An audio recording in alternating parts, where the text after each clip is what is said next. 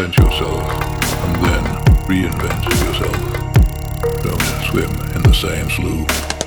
Invent yourself, and then reinvent yourself, and stay out of the clutches of mediocrity. Invent yourself, and then reinvent yourself.